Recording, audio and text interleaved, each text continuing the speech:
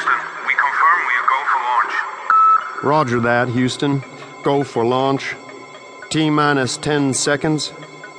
Guidance release. 8, 7. Ignition sequence start. 3, 2, 1. Ignition. All engines running. Commence liftoff.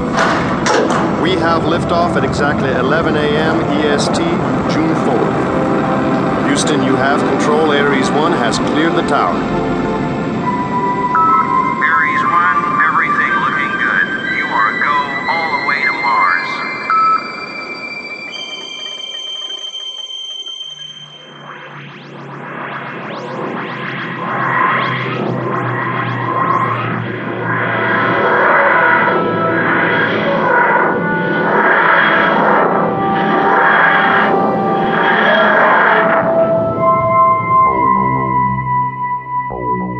We've arrived.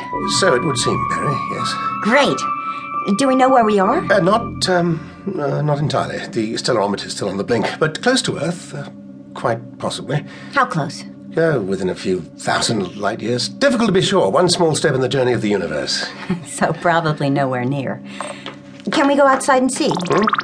Oh, yes, I think so. In a moment. Let me just... and we should... Not much to see. Just a wall. Nitrogen-rich atmosphere, but enough oxygen to stop you feeling too homesick. So, we won't suffocate anyway. If we venture outside. A nitrogen-rich atmosphere could be ideal for certain plant life. You said that... I know, Perry, and rest assured I keep my promises. A few more checks and you can do all the studying you like. So, is it safe? Oh, yes. Gravity's a bit low, about a third of what you're used to. Small planet, then. It depends on its mass. Yes, I know. And how fast it's spinning and what the core's made of. Yes, well, just don't go jumping about. You're liable to bang your head on the ceiling. After you, Perry. A brave new world, though you might find it a bit... Whoa! A bit smelly. Oh, nitrous oxide. Like chemistry class. You'll soon get used to it. Like chemistry class. Surprising what you can cope with if you have to. Smelly, cold, and green. Might as well be Nebraska. Looks like we're inside a building. There's a structure of some sort.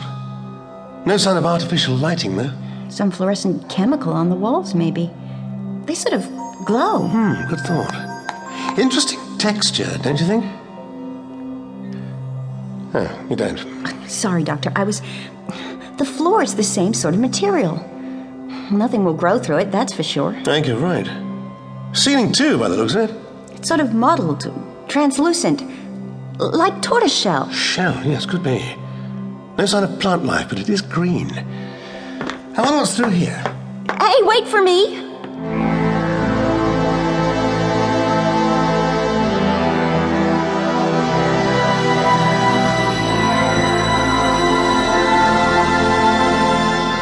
All systems green.